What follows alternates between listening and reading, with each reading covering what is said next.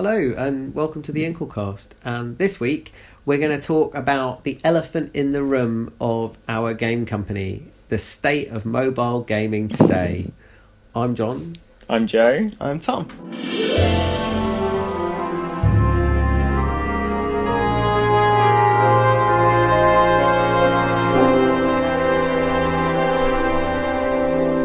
So, if you go to any review website or any forum on the entire internet, they'll all tell you that mobile gaming is appalling and everything on the mobile space is terrible. I wouldn't even say that. I'd say they treat it as irrelevant. Like most game websites just don't cover it. They don't notice it because it just doesn't matter. It had its chance. It turned up. It fell over. Fell on its face, and everyone's like, "Right, we're just going to ignore you from now on, mobile gaming. Yeah. You're rubbish." But is that actually true? So recently I was stuck in a hospital waiting room for 4 hours and I had no internet connection. I had only got the mobile phone games that I had on my phone and keep me occupied. The injury you had was that you'd cut your finger, so you actually had the use of only one hand, which is also a very specific requirement. Very specific requirement, that's true. The other hand was held up in the air.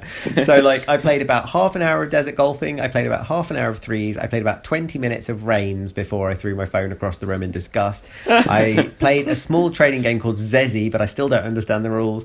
Nothing really hooked me. Nothing that really kind of just actually gave me what I needed. And also, I wouldn't say this is a highbrow, lowbrow thing, because I completely agree with you. And I was trying to find something to play the other day, and it's not because I want a deep experience. It's not that I feel like everything that I see on the App Store is bad because there isn't anything interesting. I feel like there isn't anything that fits the exact space of time and headspace that I have at that particular moment. So a good example, I was playing Black, and Black is a beautiful game. It's very simple. It's quite fun. But it's no good if you're stuck in A&E for 4 hours, because once you've played 4 or 5 levels of Black, you want to kind of have a break from Black. Yeah. And it's quite nice and you can drop back into it at any time. Mm-hmm. But it's definitely I've got 10 minutes on the underground type game. It's not I'm stuck in a waiting room for 4 hours type game. And I think that maybe is the niche that I couldn't quite manage to fill. I want something that's easy and accessible, but not totally a 2-minute experience. Yeah, I guess the type of thing that I would be looking for is something like a simple version of Advance Wars or something. I don't know. Maybe this kind of thing exists and I'm not just not finding it. So I played through the Banner Saga on the iPad a couple of years ago. I bought the second one on the PC and I found that much less playable. I really enjoyed the iPad form factor for really? it. And I think it was that. I could lean back and play this little board game. And I kind of found it quite interesting. But Banner Saga isn't designed for phone. Does it exist on phones? I imagine it does exist on phones, yeah. But I didn't have it on my phone. I couldn't download it on my phone. I don't think it had been released yet on my phone. So I wonder if that might have been the game. Yeah. And I used to play a lot of Out There as well, which I think actually I do really like Out There for that very reason, that I think it's the exact right shape of game. Right, exactly. It's sort of medium-term experience. It's got exactly the right depth. You can play it for between 10 minutes and 2 hours. Yeah. Did I go back to it? I think I haven't got it on my new phone, which is why I didn't try it when I was in A&E. I wonder, it would have been interesting because I haven't played it in a while, so I wonder whether I would have gone back to it or just been like, it's just No Man's Sky. But I would say this is sort of something that we feel quite proud about, is that for Sorcery in 80 Days, we do feel like we've kind of filled that niche to a certain extent. If anything, I would say, although I'm very proud of what we've made, they do feel quite deep as experiences. 80 Days, you definitely need a bit of patience and a quiet room. I sometimes feel that maybe 80 Days has sold less well than it might have done because it's a little bit too demanding. Yeah, exactly. And that's not necessarily a bad thing. Like I said, you're not necessarily looking for a very highbrow experience. But it could be that it doesn't quite fit the need that people have on their phones. Yeah, exactly. Obviously, the mobile game that's done really well recently is Reigns, which is a very, very kind of casual, lightweight, low touch sort of experience. You don't have to invest very much in it at all. Yeah. And one thing it does quite cleverly, I think, is you can stop at basically any point and pick it up at any point. It doesn't really break into natural breaks at all. Your king dies and a new one comes up, but it doesn't make any difference to the loop that you're doing. I have to say, I downloaded it the other day and I gave it a try. I just didn't get it at all. I just didn't understand it. the first thing I noticed was the UI where you swipe left and right, and I didn't understand what the relationship was between left and right swiping and the actions you're producing. Like sometimes it's yes and no, but you always still have to like swipe it a little bit so you can see what the text is, and then swipe it a little bit the other way in order to see what the choice is in the other direction, which is just super fiddly and frustrating. I think after a while I got to the point where I cared sufficiently not that much that I would swipe it one way, and if I was happy with the answer that it gave me, I would just accept it. And I think that was about the point when I went to play desert golfing instead. Okay. Yeah. It was good though, because I've been stuck on this one level of desert golfing for like a year and a half, and I finally got through it. But actually, desert golfing is interesting because it is perhaps exactly the right level of engagement. Because it's got enough of a kind of, you have to concentrate a little bit, but you can kind of do it without thinking too much. I'm still in absolute awe of its mixture of levels which are just easy and relaxing and nice, and then levels which are genuinely difficult. I have no idea how it does this. Procedural generation. But how it can't just be random, because it might just be random, but I feel like it's got some sense of my patience curve. I never get 3 impossible ones in a row. I get an impossible one followed by a couple of gentle ones. Maybe that's just like really good work of massaging the algorithm. I think whatever it does, it has definitely got good work of massaging the algorithm, even if the solution is very simple. It's a sine wave of complexity. Yeah, it could be, exactly. It just takes me on highs and lows repeatedly. I would totally fall for that. I find my favourite iOS games are the ones that I found years ago, and I just come back to them every now and then, like Hoplite or Triple Town. I know Hoplite. I did play Hoplite, about 6 rounds of Hoplite, which is a fantastically good game, but on my 7th round I was like, I can't face doing this again. I know what you mean. Which was a shame, because it is a really good game. A really good game. I think what I really like about, say, Threes or Triple Town, and it's the sort of thing that I also see in Tetris, is that you're constantly, like, the board is both you winning and losing, if that makes sense. Like, the more it gets filled up in Threes, that's sort of a sign of your score, but it's also a sign of how close you are to losing. So there's this constant sense of tension that really pushes you forward, and you never feel, no, I've got to do another level. That's how you progress. What keeps you going with Threes? Like, if you're sitting on a train on a 1-hour journey and you decide to play Threes, what causes you to decide after you lose to start again? Do you not feel this sense of, well, what's the point? It's because, and this is not a very helpful answer, when I lose, I always lose with a pathetic score compared to my best score, and I go, come on, I know I'm better than this. Right. And it's almost the gambling thing of like, just one more go. Exactly. Like I can't quit on a loss. That's interesting. But I always lose at Threes because it records your best score, and my best score was really quite high. Yeah. Back when it was new and everybody played it a couple of times, and I think that's it exactly. I guess I just quite like it personally. Like, I sort of know how much time it's going to bill. It's quite comfortable. I don't really, and it's.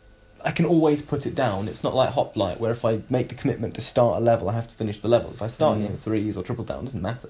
I can come back to it whenever I want. I have to say, with Threes, it is another game that I just don't get really. Like, I can see vaguely that there are strategies there, but I'm just not interested for some reason. Well, I guess you know how deep it goes, to be honest. Like, I don't. Yeah, I mean, I have these vague strategies in my head. I think it's interesting comparing the length of a play session of Threes to the length of a play session of something like Black or Two Dots or something, where a level is actually is pretty short. Like, it's got one idea in it, pretty much. You do that thing and then it's done. Whereas Threes, it goes on. That's that little bit longer. A level, and I quite like that. I quite like that about it. Actually, it doesn't feel totally throwaway in the way that a lot of. Actually, I do like Two Dots. Actually, I like the fact that it gives you this sense of progression, because it's got a nice kind of overworld map of like you going between the levels, and each level is kind of manageable and has a nice sense of satisfaction when you manage to complete it. I feel like there's a really good balance in that game. I fell off Two Dots at the point where it popped up a dialogue box, and I immediately clicked the button which was coloured to be cancelled, and it was actually buy an eraser for 69p. Thankfully the App Store did a verification, and I didn't buy something I don't want for money that's real, but like at that point I was a bit like, I don't think this game likes me. So bad taste in your mouth. Exactly. That's a shame. But I know that there are millions upon millions of apps in the App Store, so there must be one or two. They don't even need to be polished. They'll just sort of that just fill that. I mean, we've talked about a need. number of decent games that we do quite like, but if you actually look at the App Store, if you go onto it, even the editor's kind of choice ones or the new games we like ones, there's just so much rubbish there. It's just like... It is difficult to filter, isn't it? Yeah, and I don't know, but maybe there are people out there who do enjoy some of those types of games, but there's just so much trash. I don't really understand. There are definitely some game styles that just don't appeal to me. Like, yeah, maybe that's there's it. a lot of hidden object games on the App Store, and I've played one or two of them, and I don't really see the point. Yeah. And there's a lot of kind of, I don't even know the word for it, like fiddly strategy games where you've got lots of little counters and lots of little special actions and timers and things, and just it looks like a UI nightmare on a phone screen. But they seem to do okay on the App Store. But it's too much investment for me. There's also quite a few platform games that they often have quite nice creative art styles, or at least there's been clearly a lot of effort that's been put into them. But Rayman Run kind of thing. Yeah, well, that I don't know that game specifically, but it sounds like it's more of a game that has actually been designed for mobile. But there are a lot of platform games that are just pure platform games that would be best suited to a SNES with a gamepad, but they just add virtual controls or they add awkward touchscreen controls that just don't work. I have to say, like a good counterexample to that is Leo's Fortune, which is a fantastic mobile platform game that works really well, and it's beautiful and really well designed, and it works on a mobile screen. But I think that really is the exception, and most platformers do have to be distilled down to the kind of the Canabolt endless runner format, because that's the only thing that seems to work really consistently well on mobile. I don't know, I've not seen virtual joysticks in a while, actually, at least not when they're deliberately designed for one of those like plug-in controllers in mind. I haven't seen that much. I think our last game I played with virtual joysticks was a Prince of Persia.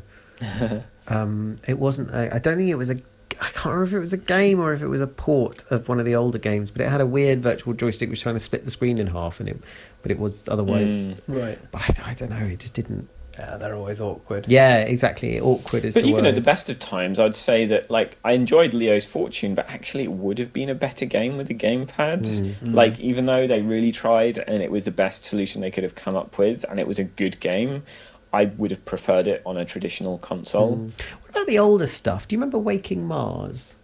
I remember liking Waking Mars a lot back in the day when I played it first. I think I played it more on an iPad than a phone. I don't know what it would be like on a phone if it worked. Yeah, I have to say, like, when iPads first came out, I was really excited about the format because it's this large screen where you've got a gorgeous display. It's sort of like reading a glossy picture book or something. But the more I played games, especially action games, even a game like Waking Mars, just holding it with one hand and prodding it with the other it's actually really uncomfortable for long periods of time. Like, and if you have to use two fingers or something, it's just really awkward compared with, say, a laptop or a gamepad and a TV, or just a phone where like it's all one-handed, and there are a lot of kind of games which are designed for that and to be played that way. It's a very popular game, but I have to say I did really enjoy playing Cut the Rope. Like, it's the right form factor, it's the right leveling of engagement. I like little puzzly physics games, and it was well paced, actually. It's funny, actually, because that's almost a genre, a structure of games that existed massively about 3 or 4 years ago, and just doesn't exist anymore. Like the Angry Birds, 3 stars, lots of levels. Exactly. I mean, what else was in there? There was all the stuff Rovio used to do. Where's like My Amazing Water? Alex. Where's My Water? And that was good. Like, I think I'm they just had bored some of that good formula. game designers working at those companies, I think. Yeah, maybe they still definitely. are, I don't know. Maybe those games just don't make enough money when you compare them to, say, what like Supercell are doing, and that's maybe why they've died out a little. To be fair, though, I still think Clash Royale is the best iPhone game that I've played in a long while. Okay. I think it's really great, and it's perfect, sort of form factor-wise. Like, it takes up just enough time, and it's perfect as a phone game control-wise, and it's strategically deep while still being really accessible. A lot of these games are taking increasingly long to load at startup, though, which I find really frustrating, because when iPhone games first came out, I felt like one of the great things about them is that they took less than a second to load, and they were right there, ready to go. And so many of them seem to be built on either on game engines or maybe just iPhones. Just the apps are just slower to launch nowadays. And you see these loading screens, you have to go through menus and things, and I feel like that really breaks the mobile experience. And that's the way I felt about Clash Royale, actually, because it does have this loading screen. I guess it also needs to connect to the internet so that you can find it does matchmaking. Yeah, I never found it was too bad, actually. Like, it always connects you to a game within, like, 10 seconds. But it's funny, I guess what you're saying is something really about the context in which you're using a phone game, which is that you just want something to grab your attention right now. It's competing with Twitter, that kind of thing. Exactly. It's like you could just go to Twitter and read some random rubbish that you don't want to read, but it's there right now. It's right in front of you. And if the game isn't faster, snappier, and more engaging than Twitter, you're not going to use it on your phone. Yeah, and that is actually that's an incredibly difficult design problem to fight with. Especially when you're picking up a game you're not invested in and you haven't played at all. But it is something that I do think we've tried to tackle with the beginning of all of our games. We've always tried to be like have as quick a loop as Twitter and contain as much content as Twitter, but make sure that content is always good and not stall you or kind of grind you or anything too much. And whether we succeed or not, I'm not sure. But I still think it's a really interesting space to design to, and a really underrepresented space, despite the fact there's a million billion apps out there. But it's so strange that in kind of discussions of game design, I feel like it's almost as indie as writing a text-based adventure game. It's like what I was doing 10 years ago. I feel like a mobile game gets about as much discussion as a parser game. That's not true, obviously, but I feel like it's this ship that's slightly sunk under the water. Yeah, it doesn't really have a good reputation anymore. It's either just no one cares, or it's these behemoth mobile companies that do free-to-play games. Which is a shame. I wonder if there'll be a renaissance at some point. What do you think would need for that to happen?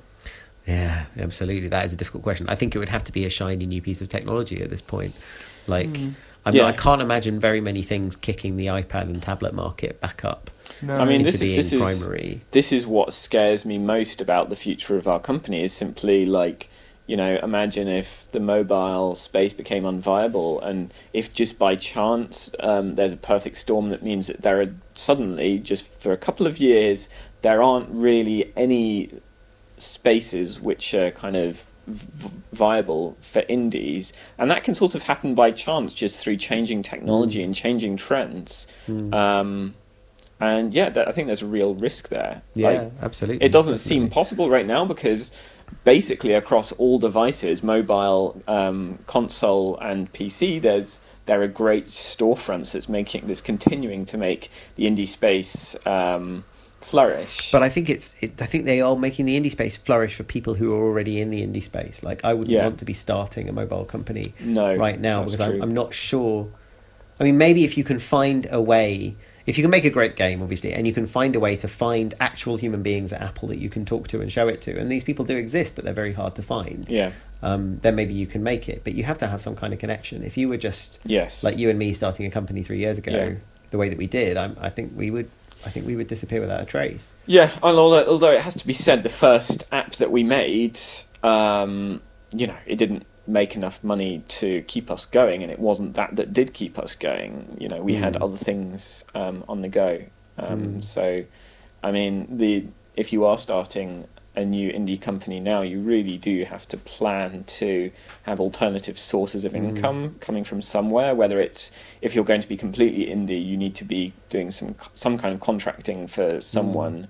I wonder if there is as much contract app design work, because we were doing quite a bit of that at the time, and I remember there were a few other companies that did, like a Gant and stuff. Notoriously iOS developers were paid much better than, say, JavaScript or C++ developers. I wonder if that's still true. Oh well. So anyway, everybody will be pleased to know that my finger is now fine. I got out of A&E without any trouble. That's the most important thing. And you're never going to play Desert Golf again? Well, it's going to be a long time until I play Desert Golfing again, I think, But it's funny that I just ended up playing all these games from 2014. Like, all of these games, and just nothing from anything later, like Desert Golfing and Threes. There we go. Well, let us know if you know of any good recent classics that we've missed. Yeah, exactly. I'd like to hear them. Thanks for listening.